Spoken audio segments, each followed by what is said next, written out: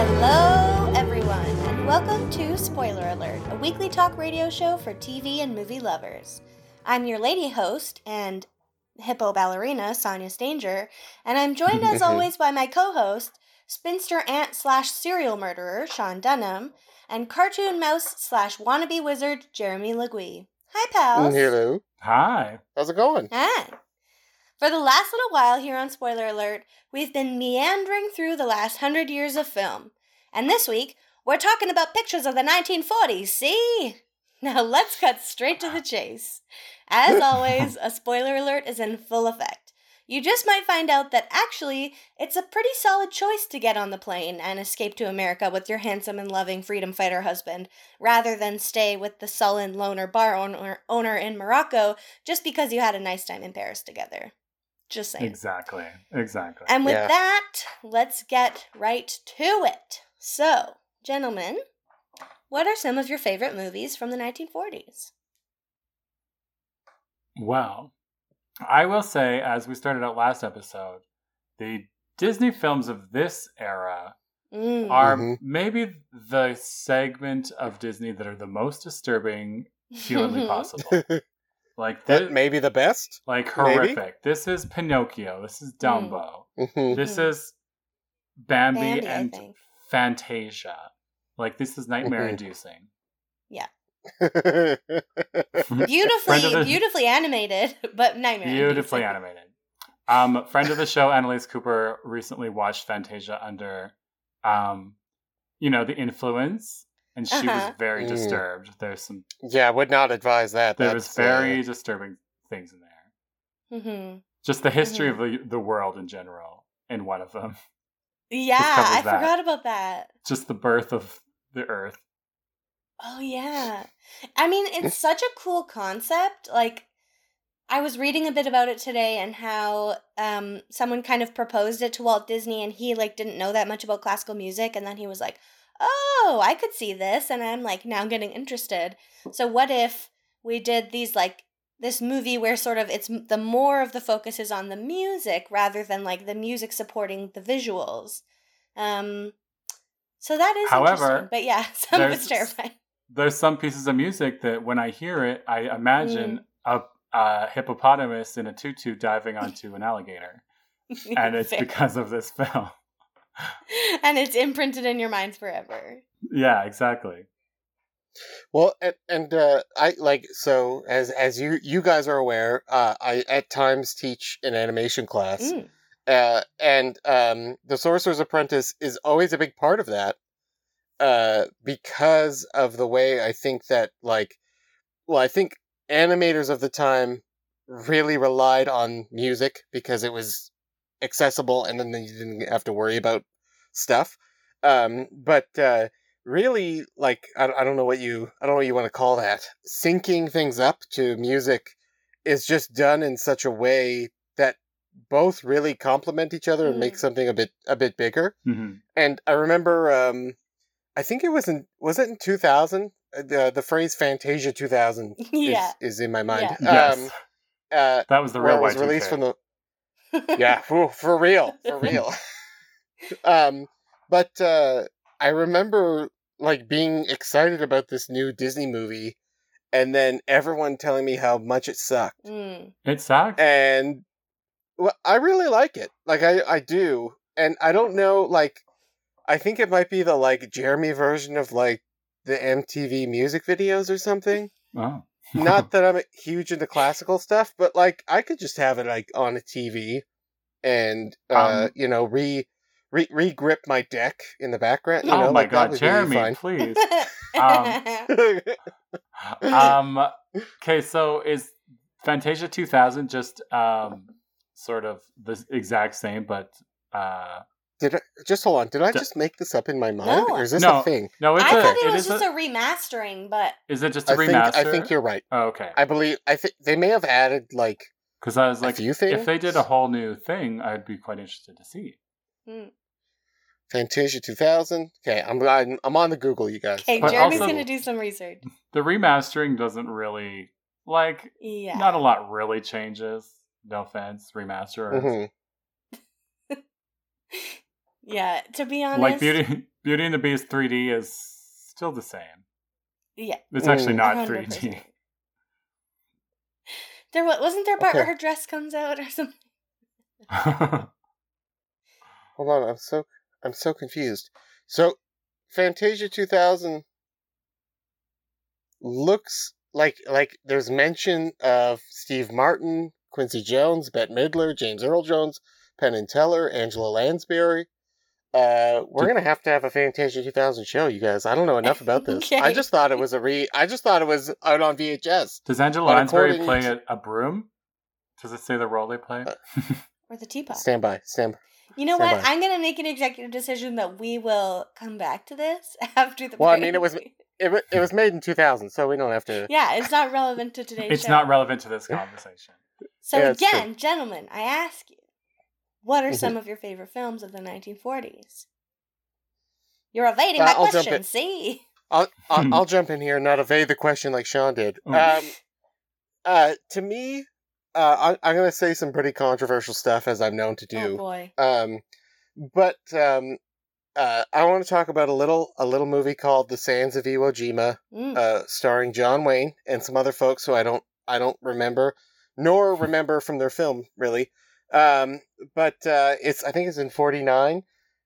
So it's real hardcore American propaganda movie starring John Wayne in what I will say, and I will say several times throughout this program, I think is the better John Wayne before he became, and I'm putting my hands up in air quotes, John Wayne, where he just played that same character until he was in Real Grit.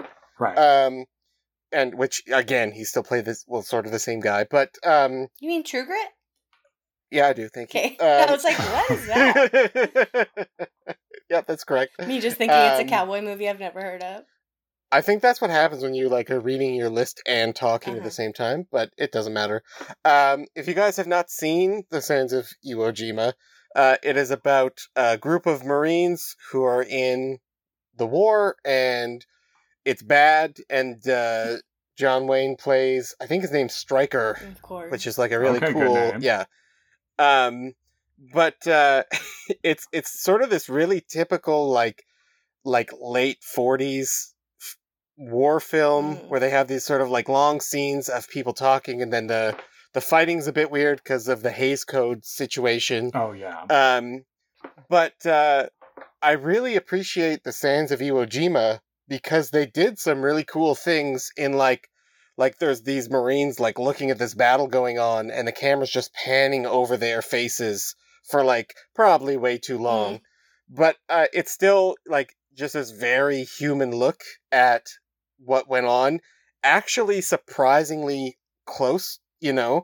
And there's a lot of stuff now, like the world has advanced, so we understand what what's the thing called where you've got stress from the past that's affecting your future? PTSD? What's the thing? Thank you. But it kind of is hinting at that sort of like you know, like I think there's some people who understood what happened, and then through this art they're actually able to like look at a thing. Well, yeah, I mean, people have talked about shell shock since the First World War. There was probably a bunch of veterans wandering around literally shell shock. Yeah, so I think people knew that it was a problem. Something's up with these boys. Mm-hmm. Yeah. Yeah, and this film, of course, ends with the iconic scene that you've all seen from the photograph, where all the army soldiers are lifting the flagpole, and spoiler alert, it's right after John Wayne's character dies, and then they sort of literally walk off into this mist to keep fighting. And it's just like a really good sort of depiction of what happened, really close, like maybe they had people who were involved, or you know, like some anyway. It's a little, like all things of this time, it's a little slow, but I still think that it's actually like pointing towards something very real, and I very much appreciate it for that. Okay. And what may be John Wayne's best movie? I'm not going to say that, but I'm not going to say that. You're putting it out there. Yeah. Sorry, Dad. Sean? I have to be honest, there wasn't a ton of 40s films when I was perusing that I have seen before. So I watched a few Anoobs this week. One of them was called The Miracle of Morgan Creek. It ranks number 54 on AFI's top 100 funniest films in film history. And I may be one to say that I don't think it belongs there, but that might just be me. I did not find it to be that way. Basically, it is about a woman who she wants to. All of the soldiers in town are off to go to war the next day, so she goes out. She parties to send them off in a great way. But then the next day, she doesn't remember a thing, because she partied too hard. Except because of the Hays Code, she was not allowed to be drunk. There was a moment where somebody lifted her up and she whacked her head on a disco ball, and then that led to her not remembering the rest of the night. It was just like a very weird workaround. When everyone watching is like, "Oh yeah, she was drunk," but okay. I'm blown away that the disco ball was like. That's mind blowing to me. Carry on, Sean. Sorry, yeah, it blew her mind out too. So then she woke up the next day. She was discovered that she had been married. She had a wedding ring on. She did not remember who the father or who her husband was, and she discovered she was also pregnant.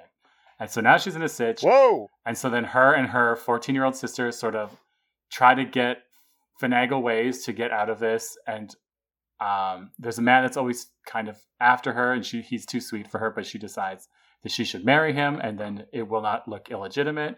But then obviously all these things happen, and it's very madcap.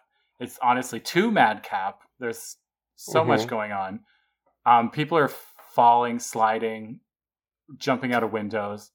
Their father is this man that he's just like, the big joke is he's really abusive. Like he's always about to like hit someone, but then like people have to like, his daughters have to like tackle him down and hold him while the person runs away. Or like he'll try to kick someone in the butt and wind up really hard and then fall in his own butt. It's very like, I think people are supposed to be laughing, but I was like, this man is very angry and he's going to hurt someone. A lot of themes that I feel like explain some of the generational trauma that many people have in terms of like angry paternal figures. This man is trying to commit violence and they're barely stopping him. And anyway, this is sort of a spoiler alert, but the way that they get out, they found out, they're both going to jail, but then she gives birth and surprise, she has 6 children. And so then it becomes such a big news story that that the governor pardons them and they're allowed to not go to jail. Wow. Sounds hilarious. It's wild. It's really wild. And so that is the Miracle of Morgan's Creek.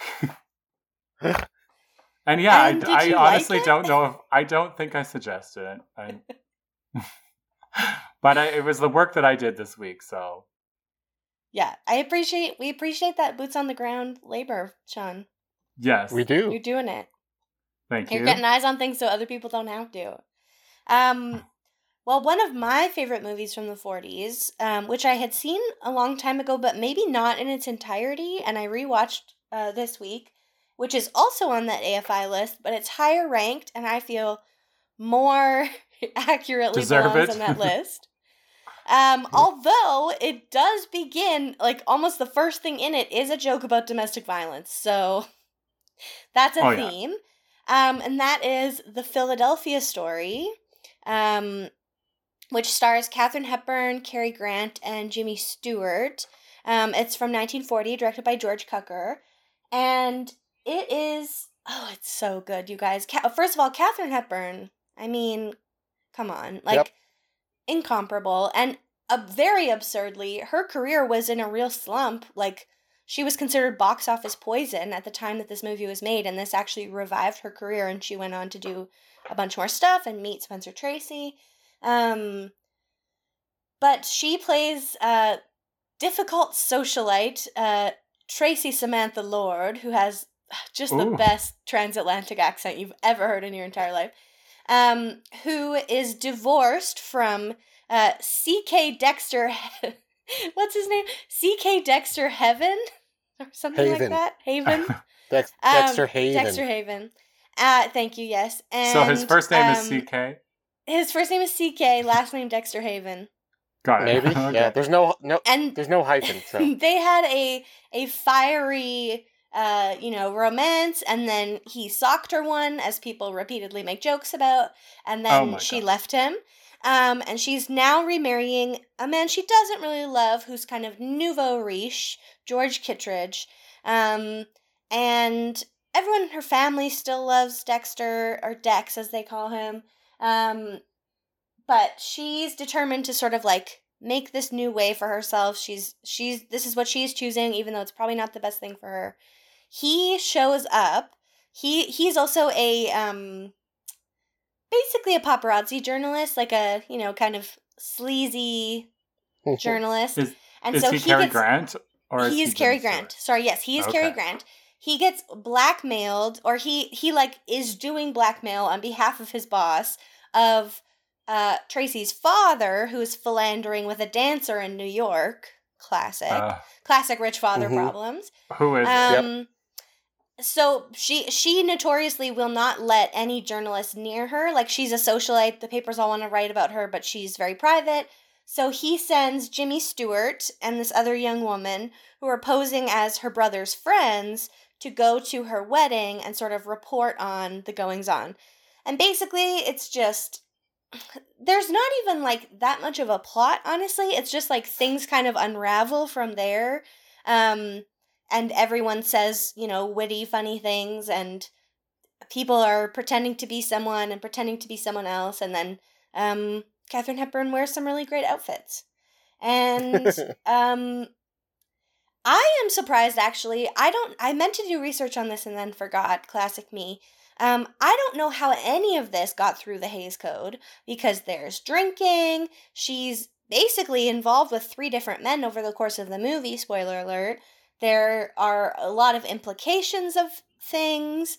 It's like a pretty full on. So I don't know if it was just that, like, if something was kind of commercially successful enough and the people wanted it, that it was acceptable, or like you had big enough stars and studios attached. That's something I should learn more about. But the Philadelphia Story would definitely recommend, if only to just sit there and listen to Katharine Hepburn say witty things in her wonderful voice. Yeah. Philadelphia Story. Okay, what else? What else did you watch this week? What else do you love? What else? I have seen these before, but I watched a lot of cartoons this week because I kind of forgot about stuff, and then I would remember and find it again. But Fleischer Studios, who did like Betty Boop and other things, which we'll talk about next week, maybe. Oh yeah. But they did, I think it's like 14 or 17 10-minute Superman cartoons. Anyway, the history lesson here is that the Fleischer Studios, by I think the Fleischer brothers, if I'm not mistaken, they got really go on famous. To invent yeast? They did not. That's the only Fleischer that I have reference to. What they did invent was rotoscopy. So that was the act of filming someone or taking film and then drawing over it to get these really lifelike animations. And they're sort of a big line in the sand in sort of like learning how to make these things look really real, because other animators could take what they had done and like look at it. And I think, if I'm not mistaken, this is where like a lot of the way like Superman moves and stuff came from. So they sort of like figured it out based on like finding the actual movement between comic drawings, like the way that he was depicted. The Superman cartoons all start off with the same very, very famous intro, which you all know in your hearts, about him being able to leap over buildings in a single bound and all that stuff. And you always get a brief history of Krypton, and it always blows up. And then it kind of goes into this like every time this like kind of like almost silent, but with a little bit of talking thing. And there's a really famous, I think it's episode 2, of all these robots robbing a bank. Like, there's this mad scientist guy controlling all these robots.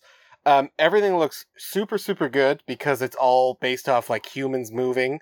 So even when Superman flies or any of the actors, Lois, anything, it all looks great. And I found out this week that this bank robbery scene, I thought I had seen it, but I might have seen it in, oh god, what's his name? He did Spirited Away.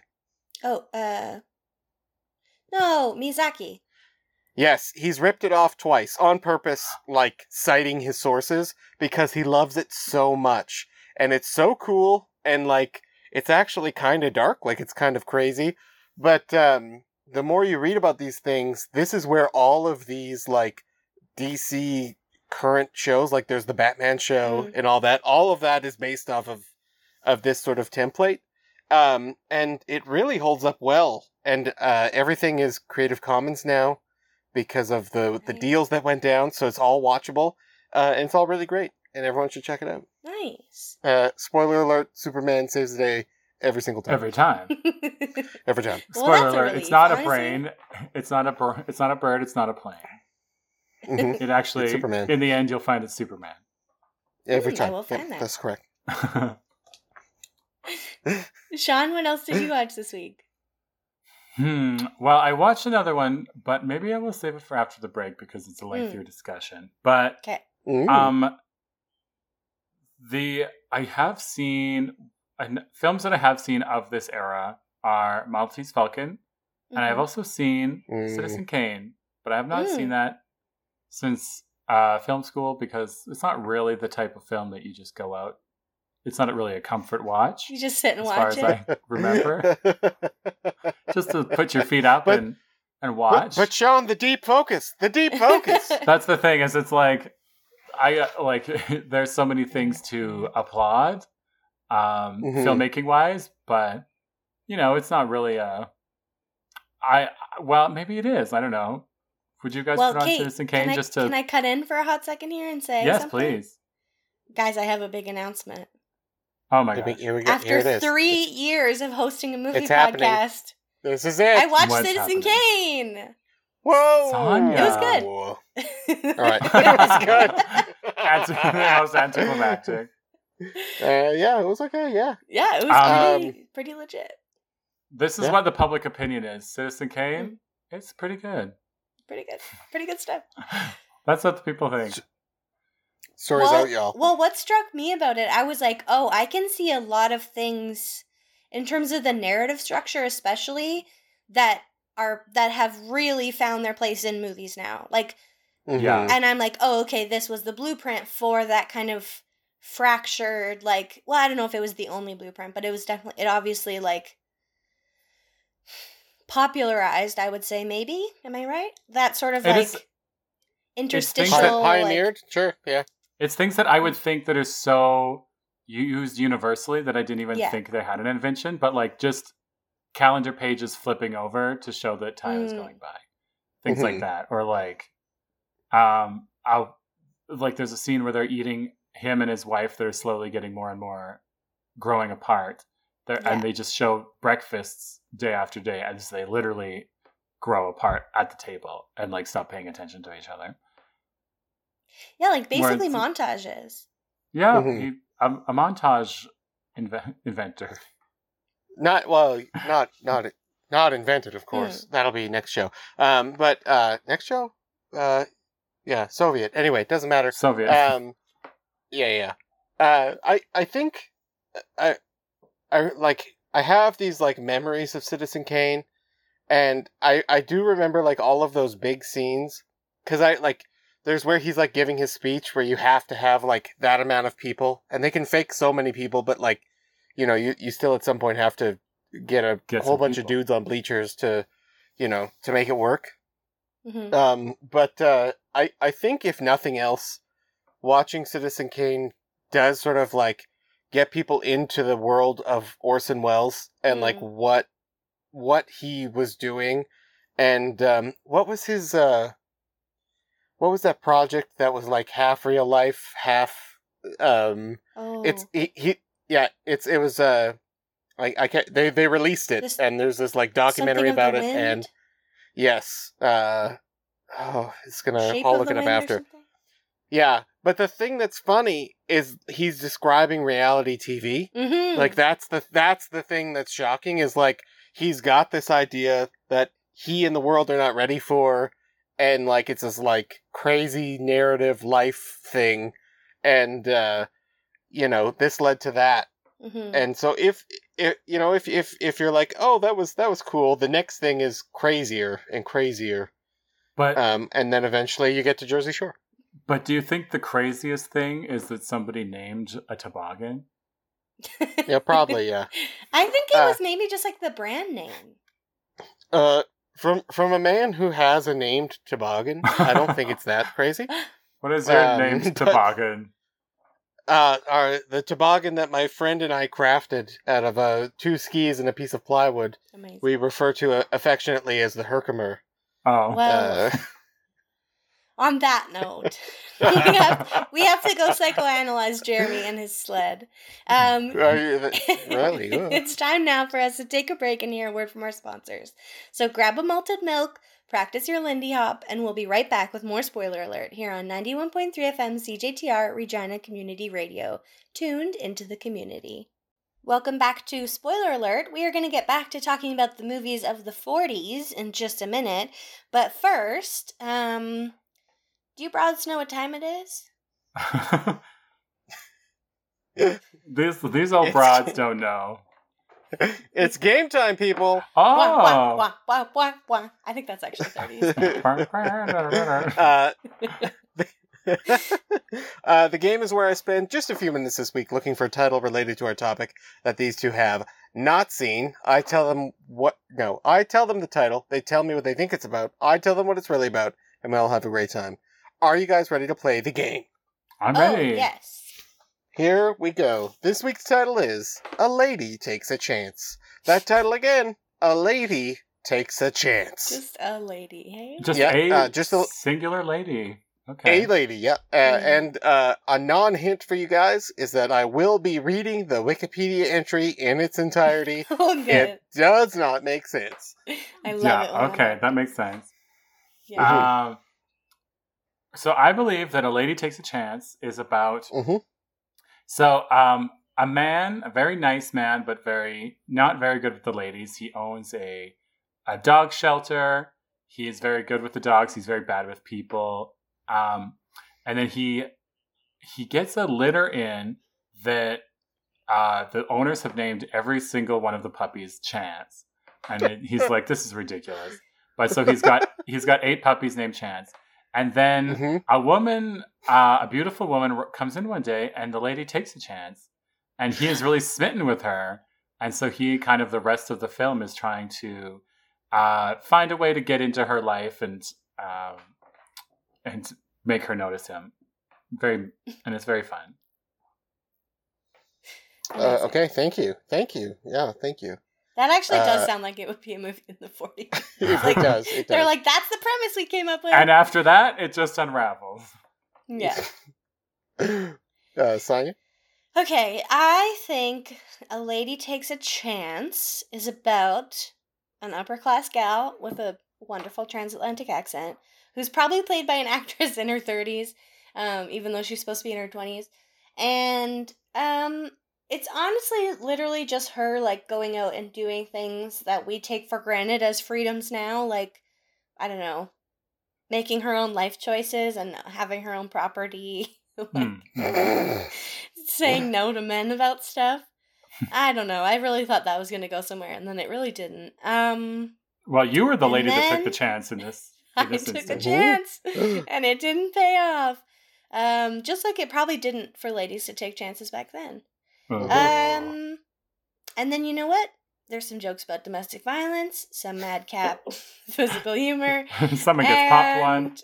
Yep, someone gets popped one, and it ends in marriage, and everyone's happy. Perfect. Okay, yeah. Both of you hit on a lot of things that are hauntingly close to what happened. And kudos to both of you for not going the Monopoly route, which is what I thought you'd both jump at. Monopoly. I think part of the reason I struggled is that all I can hear in my head is a song from Chicago that it goes like, when Velma takes the stand. And that's all my brain will say is, a lady takes a chance. And it just wouldn't generate anything else. Well, there you go. Okay. You are both wrong in many ways, shapes, and forms. A Lady Takes a Chance is a 1943 American romantic comedy film. I will now read the plot in full, as accurately as I can on Wikipedia. Mm-hmm. There's a lot of sort of parts of sentences missing here. I'm not sure what happened. I still think it's funny. We need to be getting a wage for these Wikipedia editors. That is true. Okay. 3 of her suitors protest when Molly J. Truesdale, on a whim, boards a bus in New York City to find out what life in the American West is like. Molly goes to a rodeo where a bucking bronco tosses rider Duke Hudkins right into her lap. Oh. Duke buys her a beer afterward, and then Molly brings him luck while gambling. But his partner, Waco, warns her that Duke is not the right guy for her. This is where it gets weird. In a campfire, more worried about his horse than her, Duke discovers his horse Sammy's blanket has been borrowed by Molly and is furious with her when Sammy catches cold. Oh my gosh. Almost done.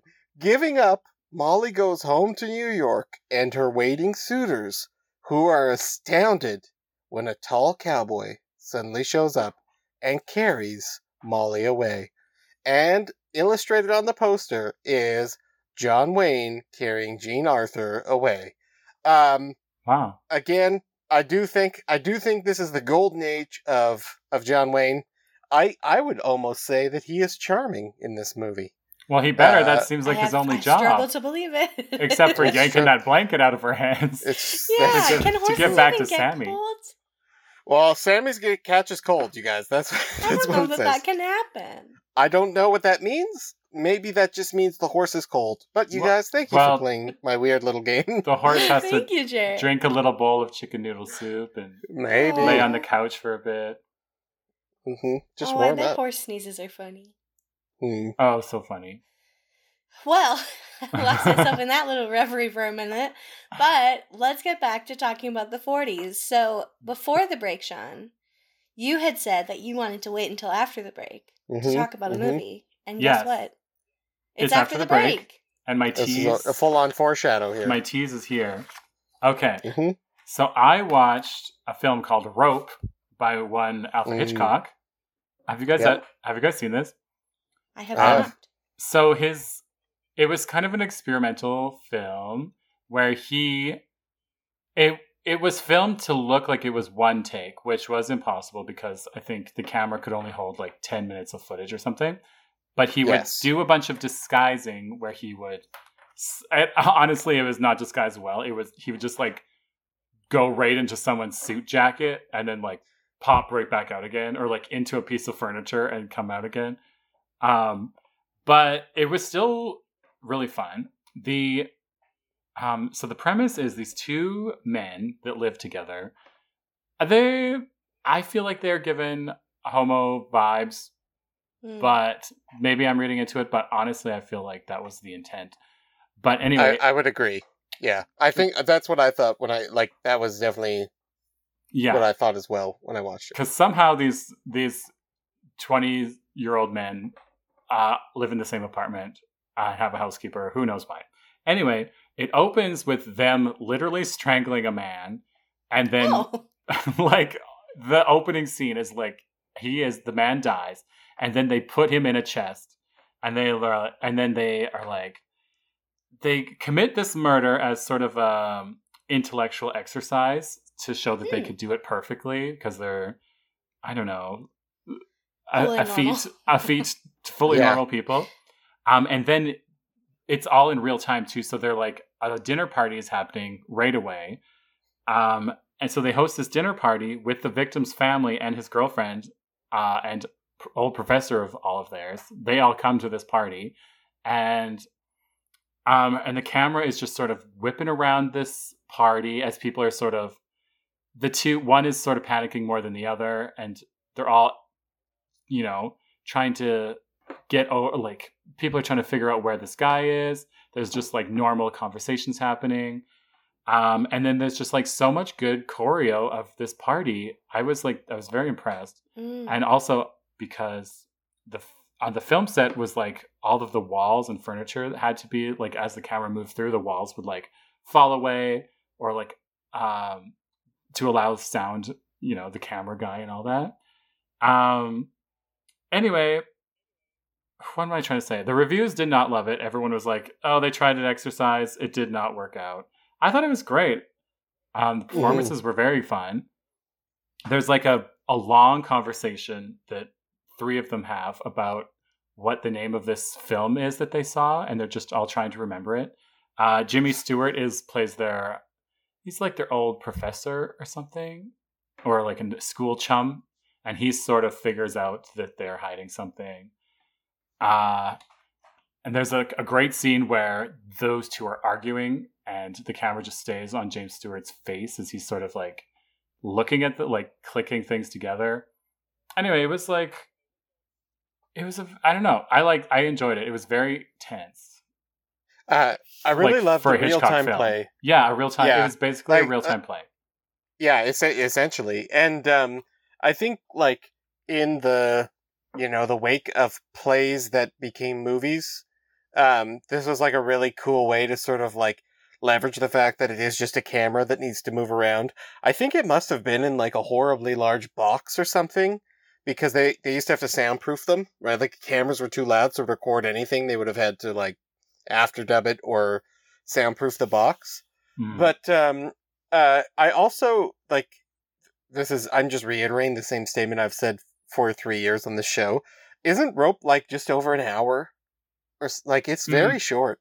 Yeah, it's not that long. It's probably an hour 50 or something.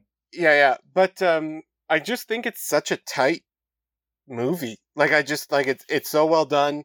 There at no point do I feel like we're like wasting time, which is what I think happens in a lot of these real time things, or like playing time over again. Yeah. In things. I'm sure it was hell to shoot for the actors, but oh, it would have been nuts, right? They would have just done the same thing again and again. But the dialogue feels so just like, oh, we're just chattering inanely about something. Yeah, there's like a huge amount of like realness to it, I get. Like as people talk, not necessarily over one another, because they're pretty careful about that from what I recall. But there are parts that I was impressed by where the camera would go over to like two people are talking sort of in a corner, but you can hear the full conversation on the other side of the room, but just like softer. And I was just like, this seems like so well thought out, and just like, I don't know, impossible to pull off. It's Hitchcock, y'all. It's Hitchcock, y'all. It's good. I know, we should do a Hitchcock epi, actually. That would be great. Yeah, I agree. Because there's a lot of Hitchcock films that I would like to watch. Mm-hmm. And then we can talk about what a delight he was to work with. Exactly. And how he treated women great. I don't know why. I always have to take it there. Jer? Yeah. Anything you'd like to talk about? I would like to talk about something which kind of leads to a joke I didn't intend to make, but that's okay. Have you guys ever heard of, it's a pair of movies, and one is called Jesse James, and the other is called The Return of Frank James? No. I've not heard of this pair of movies. Is it a sequel, or are they actually a pair? It's a direct sequel, and from what I can tell, it was made 20 minutes apart. I don't actually think that's true, but it was like literally the next year. Jesse James is this pretty standard Western. No, I shouldn't say that. It's a very good Western, and it's just about like what drove Jesse James to become the outlaw. Most notably, his brother Frank James is played by Peter Fonda. Oh, okay. Anyway, it's good. It's got good action. Things move through the story. I don't know if you guys know the story, but it's like land ownership and all these different things, and they killed a man to prevent it because they killed his mom. And then, things progress, and of course it ends with the coward Robert Ford shooting Jesse James in the back, which is how that story always goes. The coward. Of course. Yeah. Everyone knows that. But that's the thing you don't do. Right. it's a big thing. Lots of people know this. It's fine. The thing I love about it is that the sequel, The Return of Frank James, is like dealing with the repercussions of the previous film, which is kind of boring. So it shows what happens to the signing papers, figuring out the attorney stuff, arranging a funeral. It's so it's he seeks out the men who killed his brother, and he kills one of them, and there's a trial. Like, it's like all these like weird things that probably happen but are more boring to see. But it's directed by Fritz Lang. So you've got a lot of talent there, and there's a lot of reflexivity in it where like he knows what he's doing, but he's also phoning it in. So this is like strange scenes of like as if you were watching a Western. I don't know. It's strange. But I think that The Return of Frank James is quote unquote the best Western. And I'm not talking about the hotel chain. So that's the joke we're trying to tiptoe around. But it is just this like really textbook early Western executed to perfection. And it's kind of super boring in that regard. But if you want like the seminal, like, people will disagree with me, but I feel like it's this sequel that is just super random, totally made for money. I don't know if it worked, by a guy who was so bored, he just like was like, okay, everybody, let's just do it. Like, let's just move along. Well, we can't be mad at them getting their bag, I guess. But... That's true. But check it out if you like these Westerns, keeping in mind that this is very much not the spaghetti Western. It has absolutely no coolness factor to it whatsoever. There's no pasta. That I've discussed. It's not a best. I've discussed previous times. So, does it feature any depiction of Indigenous people? It definitely has some very awkward things with African American people. Oh, good. Which is a word that I'm going to use to code the word that they use. I can't remember. I mean, probably, but that's one of the things with Westerns for me, and like, we don't have to get into it, you know. I don't think it's like that's like a hot take that they are rife with anti-Indigenous racism, and like I think we're like an important kind of cultural factor in the continuation of some of those ideas. Yeah. So that always is just tough for me, because it's like, yeah, you'll be watching, you know, an old Western, and you're like, okay, this is cool. Like, you know, I'm not crazy about guns, but here I am. Yeah. And then something so racist happens, and you're like, oh, geez, Louise. But it is like really this thing about this, like, especially in film depictions of this time, this like untamed West and like all of these things. And in reality, it's just bad white people fighting good, quote unquote, good white people, and like really making up these stories that like kind of just didn't happen. Yeah. Basically. Yeah. Well, they didn't. Like, yeah, anyway. Yeah. Anyway. But in terms of that depiction, this is a really good one. So okay, cool. I'll just put it there. Great. Not so great for black people, but... No, not at all. No.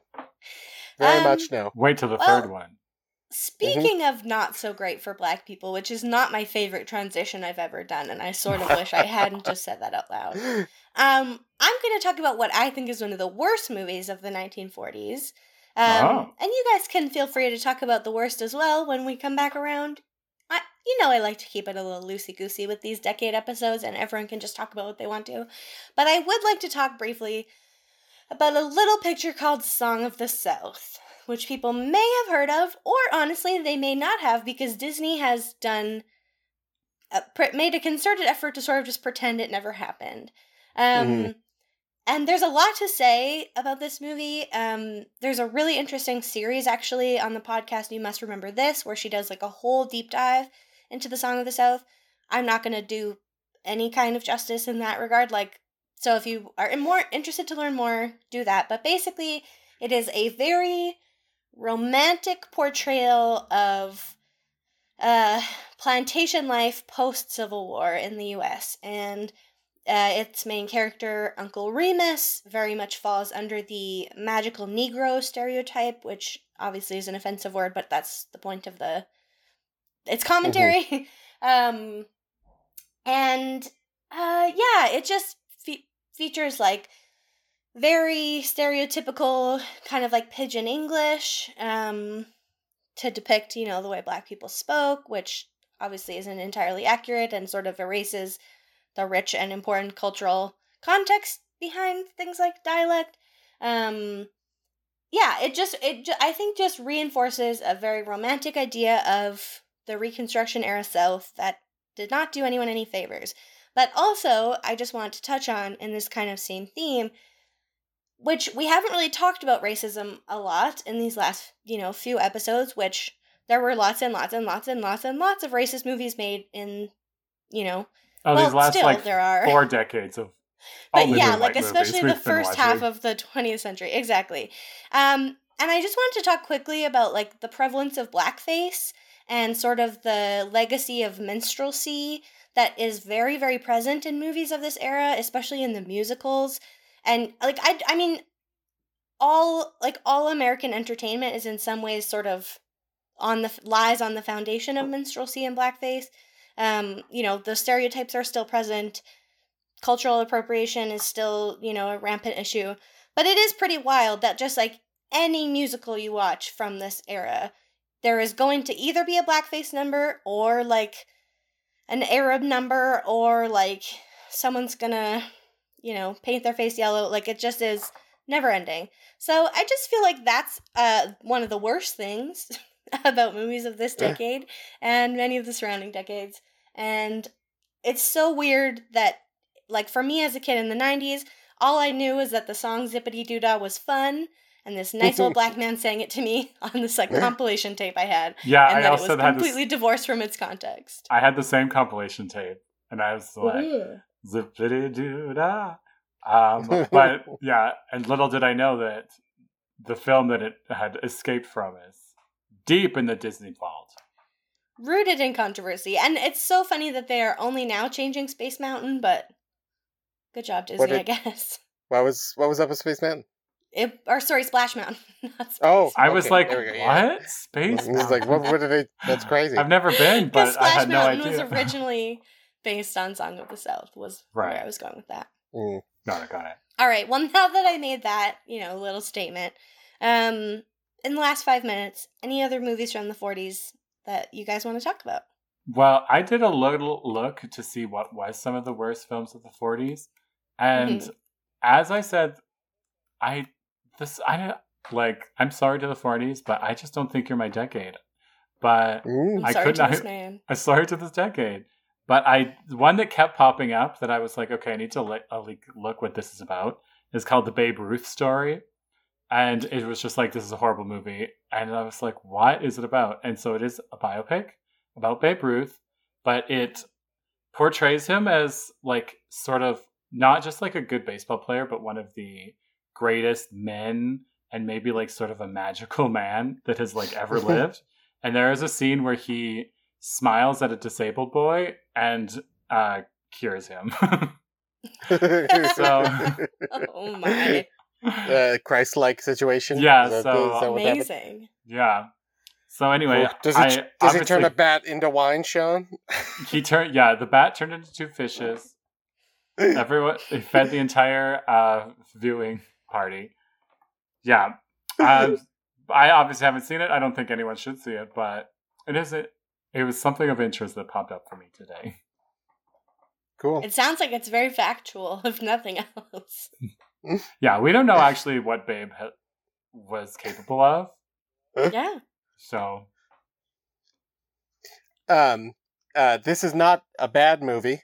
I didn't pick any bad movies, but I did pick a movie that I meant to watch for a really long time and have finally now almost finished. I will also just insert here that Casablanca is good and people should watch it. But this is a movie that for whatever reason has eluded me for quite some time. And that's Chaplin's The Great Dictator, where he plays sort of a trampish character and then a trampish dictator. And it's, of course, his first sound movie. I don't know if I expected to hate the sound or not. But he still really holds it together. And we'll talk a bit more about all these guys next week, but the physical comedy that they were able to pull off without any of those safety rules is absolutely incredible. I think I could probably watch Chaplin's imitation of Hitler on a loop, because it is just so crazy and still really accurate. Yeah.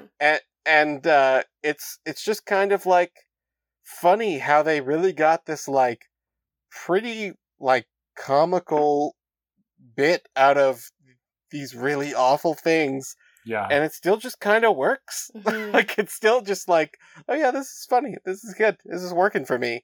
Well, I feel like it's the Mel Brooks school of like you laugh Exactly. at the dark thing, the scary thing, Yeah. and take away its power by showing how ridiculous it is. And you can see the influence, right? Like like it is so clear. But I don't know why I put off watching it for so long, because it's really great. Yeah, I've meant to watch it forever too, and I never have. I've only seen clips. I guess I just kind of assumed that it's going to be a bummer, but which no, it's Well, I mean, yes and no. I don't know. It's Chaplin, so it's Chaplin, baby. You know, horrible things happen, and he kind of like makes the best of his way through it. And there's really great scenes where he's like walking with soldiers, and then he realizes that in a mix-up he's with the bad guys. And he just sort of scoots away like a human cartoon. Like, it's like, it's just like, it's so good. Well, truly, like, no one could move like that. Like, exactly. Yeah. All right. Well, yeah, in the last, like, minute, I'll just say, shout out to Arsenic and Old Lace. Yes. Shout out to Casablanca. Yeah. Shout out to Yes. It's a Wonderful Life. Yes. And also shout out to The Third Man, which is another great Orson Welles movie. Mm-hmm. That's really good, but I couldn't describe it. I couldn't tell you what happens in that movie. Well, first there's two men, and then another joins them. And that is all the time we have for this week. So I'd like to give a shout out to Saskatoon's The Garys for the use of our theme song, Manituna, my co-hosts Sean and Jeremy, everyone at CJTR, and to you, our sweet listeners, for lending us your ears. The show is broadcast Wednesdays at 6 p.m., rebroadcast Thursdays at noon, and we're available as a podcast on CJTR's website and anywhere else you get your podcasts. Have a great week. See ya. Bye. Bye.